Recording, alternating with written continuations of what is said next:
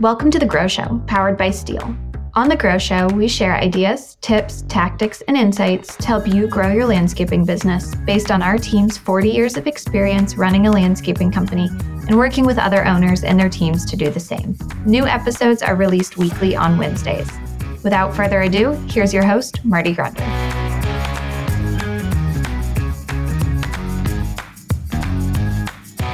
Well, good morning, good afternoon, good evening, whatever the case may be. This is Marty Grunder from Grunder Landscaping Company and the Grow Group. And you are with us today on The Grow Show, powered by Steel. And I have my good friend, best-selling author Joe Calloway from Nashville, Tennessee with us today. Joe, how are you? Marty, I couldn't be better. As the old comedian Jerry Calloway used to say, if I was any better, I'd be twins. I love it. Joe Calloway has been not only a tremendous mentor to me, but to countless other entrepreneurs and leaders across the United States and Canada for, Joe, how many years? 40 years? Oh, gosh. Countless decades, Marty. Getting close to 40. Smart guy, author of many books, my favorite, Becoming a Category of One. Joe, why don't you tell us a little bit about yourself so those that don't know who you are can get to know you a little bit. And then we're going to have a terrific discussion here. Take it away. Sure. Let me do a short version so we can get into some stuff. I went into the real estate business with a guy back in the late 70s. I didn't know anything about real estate, but I learned quickly. I became the sales manager, the general manager, moved to a bigger real estate firm, became the director of marketing. From that, I went into doing customized business workshops for all kinds of different companies, mostly around Nashville, which is where I lived and still live.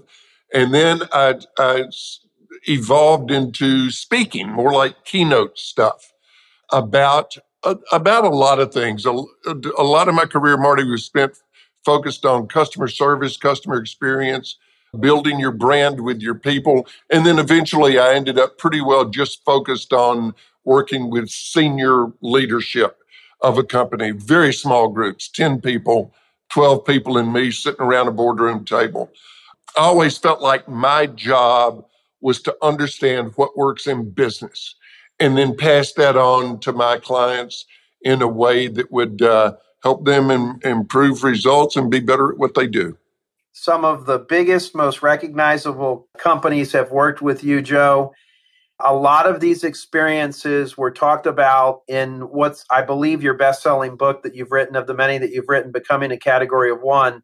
Certainly, after everyone has spent some time with us, they're going to want to read that gem. It's one of my favorite business books of all time. And I'm not just saying that because, you know, I'm a fan of yours, Joe, and you're a good friend of mine. The book is it's tremendous. Folks that read it tell me what an impact it's made. Let's talk a little bit about that book and how you learned and how you have taken lessons that you've learned and taught them to entrepreneurs and leaders of entrepreneurial endeavors and other businesses to stand out in a sea of sameness. Here's something very interesting, Marty. When I talk to, I love Becoming a Category 1 too. It's a pretty good book. The other one that I really like is Be the Best at What Matters Most, which has a whole chapter on you and Grunder Landscaping. But here's the point I want to make. I was on a panel once, and it was for the hospitality industry. There were 5 of us, and there were a couple of very successful business owners. There was a writer from the Wall Street Journal that focused on the hospitality industry and a couple of other people. And at the end of it, we were taking questions, and a guy raised his hand, and he said, you all said good stuff, and no offense, but you're all saying pretty much the same thing. And my response was, well, there's a clue, isn't there?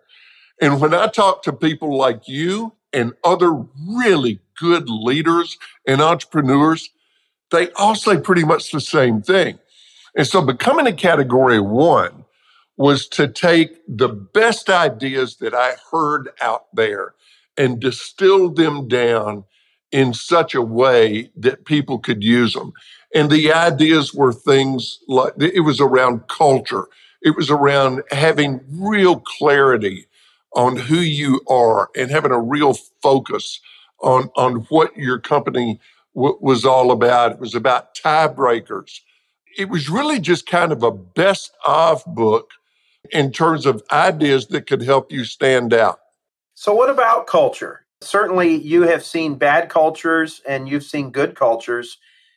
The overwhelming majority of our listeners on the Grow Show powered by Steel are owners and leaders of landscaping companies. So I know you totally understand. You've taught it Grow a few times. What about culture can you share with us that helps that can help companies win? Couple of thoughts. Number one, every company, I had somebody after a speech once, Marty, it was to a bunch of bankers, and I talked a lot about culture. And a banker came up afterwards and he said, I've been thinking about culture.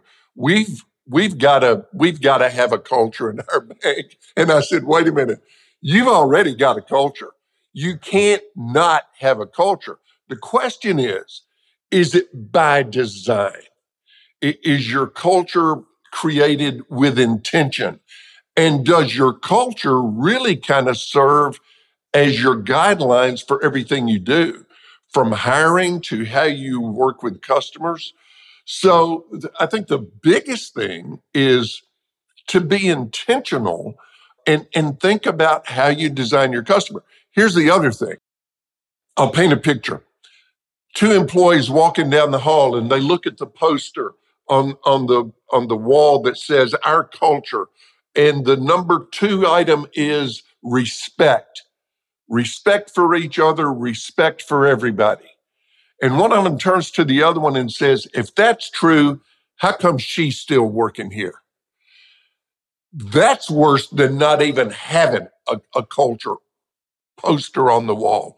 If you don't mean it and you don't, I think one of a leader's primary jobs is to be the protector of, the builder of, and the keeper of the culture, and to talk about it all the time. You do that. You're a master at that. Well, Joe, in the process of getting to know you, having you here into Grunder to work with my team, in reading your books, spending time brainstorming with you in Louisville, Kentucky, like we like to do, one of the things that when I was a young entrepreneur, and I told you this, I was afraid to keep talking about what was important to me because I sounded like a nag.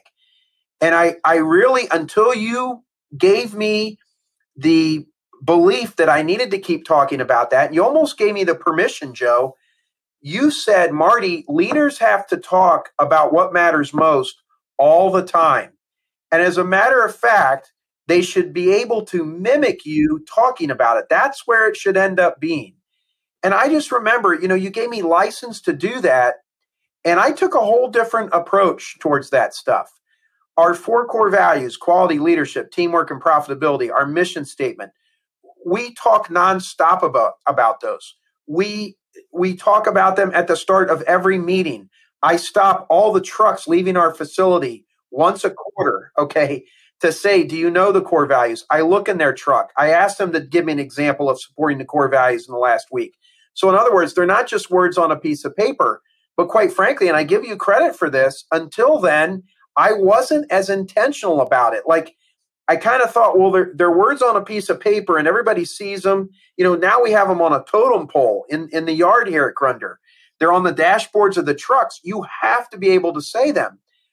Where did you learn that? I know one of the companies you talked about was Tractor Supply.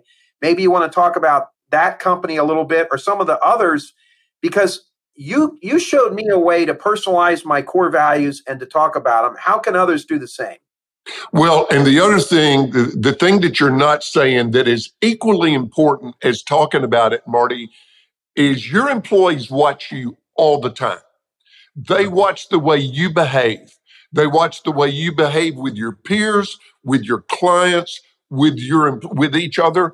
And if you're breaking the culture, then they think, okay, he may talk about it all the time, but it doesn't matter because he doesn't live that way. But you do live that way. You mentioned Tractor Supply Company. Yeah, they are the case study in becoming a Category 1. And Joe Scarlett, good friend, I did a ton of work for them. We still have lunch once a month. He was the CEO and chairman of the board back when I interviewed him for becoming a Category 1. And Marty, you talk about a company where there's buy-in, like Grunder Landscaping, where there's buy-in top to bottom, side to side, every employee. And I asked him, and this is where I think the idea first really, boom, hit me between the eyes. I said, Joe, how do you get such company-wide buy-in to your values, to your culture, to the way you guys want to do business? And he thought, and he said, the fact is we just talk about this stuff all the time. Boom. And they do. I remember you're the one that said, and I quote you said, unless you get to the point where your employees are making fun of you for saying the same thing all the time, you're not doing your job. Right. And well, you helped me see that. I mean, I didn't realize the impact of that stuff. But what happens is in a culture, and you and I have talked about this, the first four letters of the word culture are cult.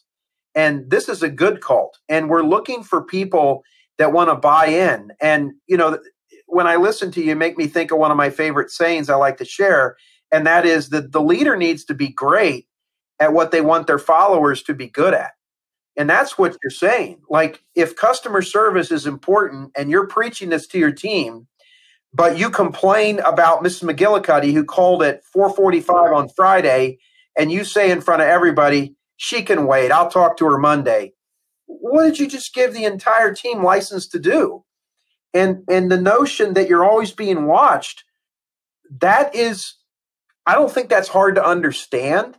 I think that's hard as an owner and a leader in a company to always be on go and know that. But that's the kind of commitment that it takes to win. Yeah. By the way, you just touched on probably one of my top three favorite tiebreakers in the world. It's been one of mine for over 30 years. Immediate response to customers, prospects, and partners. I mean, I live by that. I get back to people immediately. And I have people say, well, they go in their office and they look and here's 3 messages from customers. And they say, I need to get to that, but I've got really important stuff to do. Explain to me what's more important than getting back to a customer. Just lay that out for me. Unless it might be getting back to an employee, which probably carries close to equal weight if there's a problem with an employee. Okay, I got us off track. Keep going. No, you're good. I know that you owned a restaurant, which, when I think of a business that is really tough to succeed in, a restaurant would probably be number 1 or number 2. Technology and restaurants would be the 2 hardest, I think, just because they're ever evolving. They just are. You've been working with the owners and leaders of companies for a long time. I have as well. What things have stayed the same through all of that? And what things are different today? Like, is there anything you see today that would make some of this things that you and I have learned irrelevant or not as important? I have a hard time because World According to Marty, I think it's still a lot the same, but maybe I'm not looking at that right, Joe. Exhibit A. I had a cup of coffee this morning, Café du Monde in New Orleans. A lot of the people watching this have been there. Yep, I've been there. It's in the French market down in New Orleans. This is on the back, Marty. This is so funny that you talked about what's the same. Café du Monde, the original French market coffee stand, serving café au lait and hot beignets 24 hours a day, year-round. The familiar New Orleans landmark has been located in the French Quarter since 1862. And what they are really good at is, you did a post this morning, buddy, and part of it said, know what type of work you are selling and producing. Café du Monde is really clear on what they do.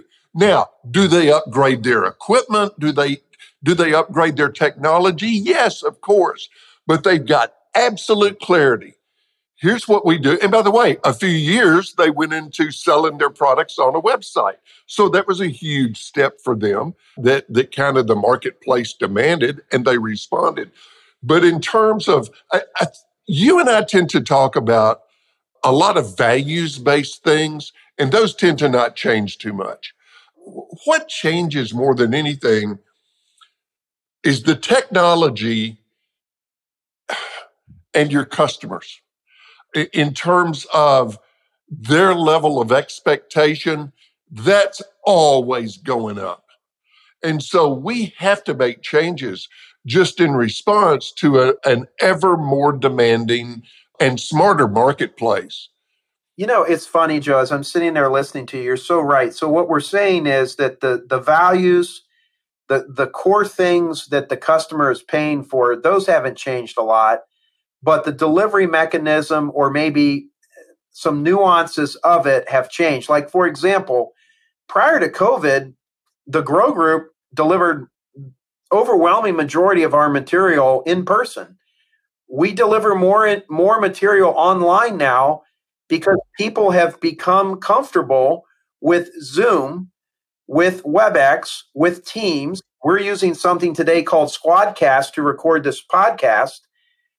They're very comfortable with that kind of learning. So things have changed. My son has a 1993 Bronco. It's in the garage. I got it out the other day because he's away at school. I drove it up to the store and I was like, man, this thing may look cool. And it got me up the road just fine, but the seat's not as comfortable. I can't play my iPhone through the speakers.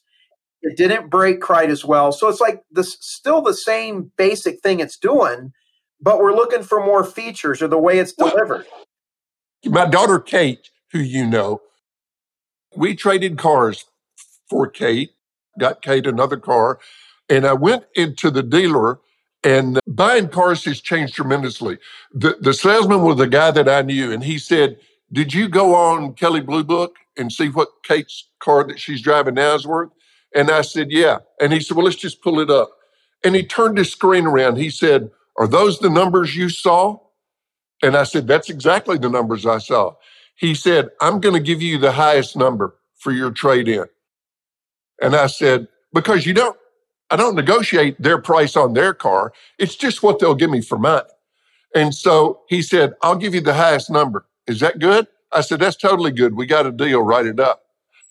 The customer knows as much about the car as the salesman does now. So things like that are changes that you have to respond to. So let's talk about that. Let's help everyone out here. Maybe they can do a little self-assessment. And I'm wondering if you're the same way. Like, I'm paperless now, Joe.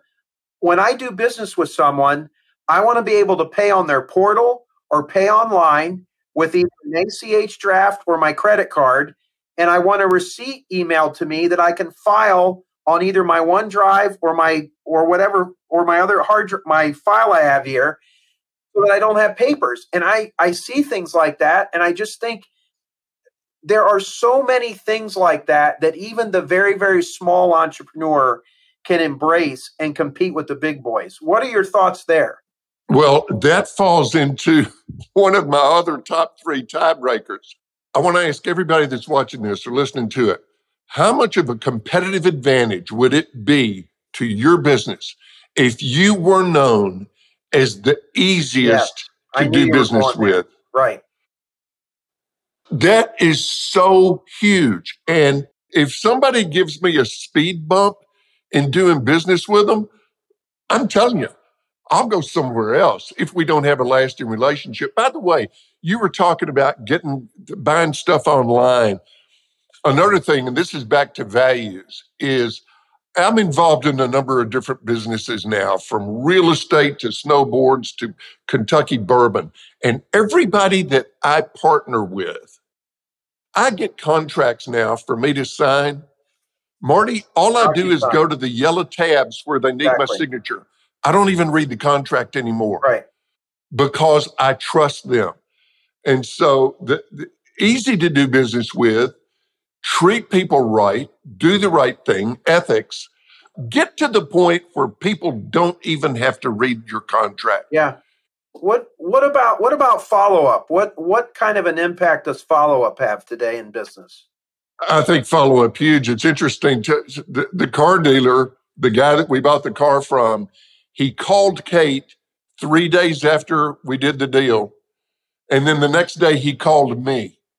He said, I just want to be sure you guys are happy. He said, and when I say happy, I mean totally happy. Is there anything you got a question about that wasn't what you expected? And so, yeah, I think follow-up is just It's so powerful. And what you want to do, Marty, here's the thing.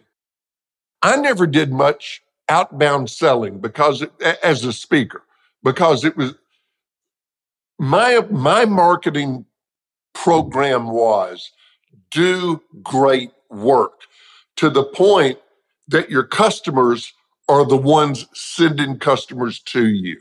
That whole, which of course in the landscaping business, my gosh, I'm like everybody else, whether it's a landscaper, car repair, whatever. I'm going to Google and I'm going to look for customer reviews. I don't care what you say about yourself. I Right, want to know what the exactly. people that And did it's so business easy with to you. do now, Joe. You can't hide. Yes, you do it that quick. And so you want your customers to say, let me tell you, we needed a start to finish landscaping job, and these guys are the best. Just hire them. I'm Right. telling you, just hire them. Exactly. Pay whatever they ask, they're worth it. Right. Exactly. That's what you want them saying. I know the answer to this, so I'm setting you up on this one. But what are your feelings on companies that have all these elaborate processes for handling problems, like the hotel that puts something in your room to say sorry, the company that carries, I'm sorry cards in their trucks to send to clients or to leave on their doors for making mistakes? What are your feelings on those types of things? Number one, everybody will make a mistake at some Exactly. point, and you will make another mistake at some point.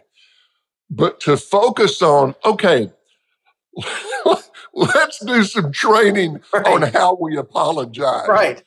What? Right. Don't even get to that point in the first place. No, let's do some training on getting it right. Let me tell you, back in the days when everybody was talking about wow factors, oh, we got to have a wow factor. We got to have a wow. My response to that was, here's the biggest wow factor out there. Wow, those guys get it right every single time. Or instead of writing an email or sending a text saying, hey, you had somebody working at our house, and I'm telling you, that guy or that gal is a superstar. Just went above and beyond. That's great. But you know what's better? When you get a text or an email that says, Marty, I just want you to know, after 2 years of working with you guys, everybody that comes here from your company is terrific. Touchdown. Boom. Everybody. A superstar is great, but you want to have everybody meet the standards. And that's a tough mark to hit. But that's what you got to be aspiring to all the time. It is. I have a client. He's in the Atlanta area. He's a really good client. He's done a really nice job with his business. But about 10 or 15 years ago, and I remember I told you this story, I came in to see him and he showed me all these tackle boxes that he had put together to put in his salespeople's cars. There was like 4 of them. And they were cards that you could write, I'm sorry. He had Starbucks gift cards, Steak and Shake gift cards. I forget all the fast. He had just different gift cards. And he says, so now when we make a mistake, we can spring into action. And he goes, what do you think? Pretty innovative, huh? And I said, well, not really. I'd rather see you take all the effort in to train your people not making mistakes. Like, what kind of mistakes were he making? And actually it helped him. Like, he said, Marty, I didn't look at it like that. I didn't look at like those things are going to be prevented. Joe, like you just indicated, there's certain mistakes are going to happen. There's no way you're going to be able to even conceive that could happen. And you may have to spring into action. That's not what we're talking about. What we're talking about, though, is trying to have your place trained and systems set up that minimize the opportunities for mistakes. And let me tell you something. As a customer, if there's I don't mean a little bitty something that it could happen to anybody. I'm talking about if a real mistake is made. I don't think, oh, well, that's the crew leader's fault or that's the worker her fault. I think that's on the owner. That's on the CEO right there, because that's a top-down thing. So yeah, we're in lockstep on that. Get it right the first time. Minimize the apologies. I think that owners and leaders get distracted rather easily. I think that they can get distracted by a piece of technology that promises to make their life easier. So they go and jump into it feet first without really investigating it a whole lot. I think they can get distracted by a customer there's potential there, and we neglect the folks that brought us up to the level that we're at, and we go all in on another customer. I just think that there's a part of us and our creativity that we get distracted easily. I totally agree. And I could kind of just repeat what you just said. I think a big distraction is people say, well, okay, we got the basics covered. Right. We're good at that. I don't have to think about that anymore. Right. Whoa. Back way the heck up, bud. Right. You got to think about the basics every single day, all day long. You're not going to win anything if you're not winning inside the box with your customers' basic expectations. Do what you said you'd do, the way you said you'd do it, when you said you'd do it. You use the word distraction a lot. I like to think in terms of, because you, me, everybody on the podcast with us right now, there are all sorts of things that come up that we could do. And I always think, is this an opportunity or is this a distraction? Right. And sometimes you try things and then you find out. Right. You have to. But things can easily become a distraction. And I've seen so many companies get caught up in this notion of, well, let's do something that'll make us different. Come on, everybody can wear a funny hat and you're different. One of my favorite quotes is from a guy named Johnny Ive, who used to be the head of design for Apple. And he said this: different is easy, better is hard. The ultimate different is to be better. And I think we also get distracted by sometimes doing work that we shouldn't even be doing. Sometimes doing business with clients that we should have said no to them. I finally got to the point in my career where my response would be to a potential client, I'd say sometimes would be, I could do that and I could do okay, but I want to send you to somebody that's what they do. That's totally their wheelhouse. I'm going to stick with what I do and what I know I do well. But you're right, Marty. There's another quote I heard that I love: buzzers and bells wear off, value never does. Right. I've learned a lot from you, Joe, but I think probably the thing that I have learned the most is the conviction you have when you say no. You decided a couple years ago to retire from speaking, and you wouldn't even speak for your buddy Marty in Nashville, Tennessee. You didn't want to do it because that's not what you did anymore. I quit. I know you wanted to do it because you like me, but it wasn't your business anymore. And you didn't want to have someone here that you see or hear or learn that you did something that you said you let that go. You let it go. I think when I listen to you, you talk about culture and you talk about clarity. When you're intentional about your culture, when you're intentional about your clarity, you're constantly talking about where we're going. You're reminding everyone of milestones that we've met to get to where we're going. I think that makes these distractions, they're not so tempting. I admire you so much because I say no, but I don't say no as much as you do. Where'd that come from? Like, how can I do better there? How can our listeners do better at saying no? Because I know there's benefits to it. Part of it's just having been around the block thing, Marty, and you know that. The longer you're in business, the more you learn about. You finally look back at your track record of all those clients that every time you would see their name, you would go, oh my gosh, what is it now? And you started screening. Yeah, you started learned, qualifying. Right. But I wish, in my own case, I wish I had been a little more ahead of that curve than I was. But I finally realized that one of the essential keys to creating opportunity is knowing what to let go of and knowing what to say no to. And saying no is not a negative thing. Saying no creates space for really positive things to happen and the things that you want to happen. I think a really useful question is, what are you willing to give up in order to be successful? And I don't mean in a putting yourself through the hard times and all that. I mean, choose. Pick your lane, and you may want to expand the number of lanes that you are in, but do it very intentionally and purposefully and very carefully so that it is an opportunity and not a distraction. Folks, we're with Joe Calloway today on the Grow Show, powered by Steel. Joe has taught at Grow many times in the past. We're sharing some more lessons from that, getting insight, getting updates.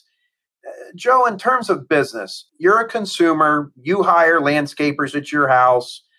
You read, I don't know how many business publications every day. I mean, you're somebody I talk to when just first of all, I find it inspiring to talk to you, but we have a lot in common. And I always leave my discussions with you smarter. If you were going to start a landscaping company or you were going to hire a landscaper, just put it in that mode, what would you be looking for? Like, what would you tell someone to make sure their landscaping company does? Or what would you do if you were trying to grow a landscaping company? Give us some of your wisdom there. Two things pop into mind immediately. One is immediate response. If I throw an inquiry your way and you don't get back to me for 3 days, you're off the list. Right. You're a goner. Right. I was talking to a company, and this was a few years ago, and they said, well, our company policy is that we get back to people within 24 hours. And I said, I was kind of a smart ass about it, I'll confess, Marty. I said, well, let me poke at that a little bit. That policy wouldn't work for me because of where I live. And they said, where do you live? And I said, the 21st century. 24 hours? Right. Do you want my business or not? And I know a lot of people listening to this are going to be saying, I think you're being unreasonable. No, I'm really not. Right. That's where the marketplace kind of is. The other thing is understand your customer. That means really do a good job in understanding with our home what Annette and I are wanting to do. How do you do what that? Our vision for the landscaping is. Really get it so that you can go, okay, now I know what to suggest. I know what they like. I know what they don't like. Something occurs to me that they might like based on what they've told me. I'm going to put that in the mix. I've got a feel for how much money they want to spend. One of my favorite things a client ever said to me, I was doing a lot of work for this company, big company, 20,000 employees. And the CEO called me in and he said, we work with a lot of people like you, Joe, and they know their stuff inside and out. So do you. But the difference is you get us. You understand what it is we're trying to accomplish. And that's the reason we hire you so much is you get us. And I want my landscaper to get us. And I think those are two of the most important things. So I as I listen to you, I'm trying to think like, how can I get my team to listen to their clients better? Probably a questionnaire, a series of questions, get the team together. What are the questions you're most often asked? What are things clients don't ask that they should ask? There's all that stuff. But I think you're also making me realize that, and again, this isn't earth-shattering, Joe, but we learn the most by talking to two different groups of people, our customers and our team. And if you, as the CEO of your landscaping company, are not spending several hours a week talking to your team, going out on jobs, talking to customers, Joe, as I listen to you, I don't know how you understand your customer better. You're not going to understand it better by sitting in your office reading emails and looking at reports. You're going to have to get out and where the tire hits the road. Am I right or wrong? And by the way, you talk about talking to your team. Joe Scarlett, in becoming a Category 1, who was CEO of Tractor Supply Company. Joe was company headquarters is here in Nashville. Joe would take the company plane, which was Southwest Airlines, and he would fly to Kansas City. He'd go to all the stores there. He'd go to the warehouse. He'd go in the warehouse and get everybody around. He'd say, okay, guys, I'm Joe Scarlett. I'm the CEO, which means I'm pretty much overhead. You guys tell me, what are we doing out of Nashville that gets in your way? Tell me what you run into that you go, I can't believe they do it this way. Talk to me. Tell me how we can make your job easier and things go better for you so it goes better for the stores, so it then goes better for the customers.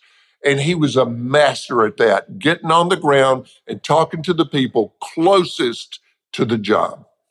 One other thing I want to say as a word of caution that you make me think of, and then I want to get your take on the economy, Joe, and where you think we're headed and what we can glean from all that wisdom. I know you're a voracious reader and a studier, but folks, when you go out and follow up with your customers, never, ever throw your team under the bus. The minute you throw your team under the bus, you look stupid. And that person that you had on that account is never going to be looked positively upon on that job site again. What I often say, Joe, is listen, I'm sorry we screwed up, or I'm sorry, in coming out to see you that you're not happy with those two shrubs on the corner. If there's anybody to blame, it's me, and I'm going to go get you some solutions. We'll go get some solutions. I just say that because I think sometimes we can go out on a call like that and talk to a client, we can actually do a lot of damage. All right, the economy. What is your take? I'll give you what we're talking about here. I realize there's things to be concerned about with the economy, but Joe at Grunder Landscaping Company at the Grow Group, we are full bore ahead. I've got my head down because I can't control the economy. Now, that being said, I want to be careful. So what is your take on the economy, and what would you suggest owners and leaders of landscaping companies do right now with regards to the economy?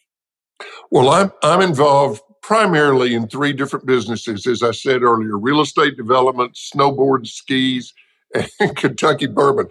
Right. I ain't worried at all about Kentucky bourbon. No. Let me tell you, bud, bourbon business is a good business to be in. I hear it is. My kids all like it. I don't like it.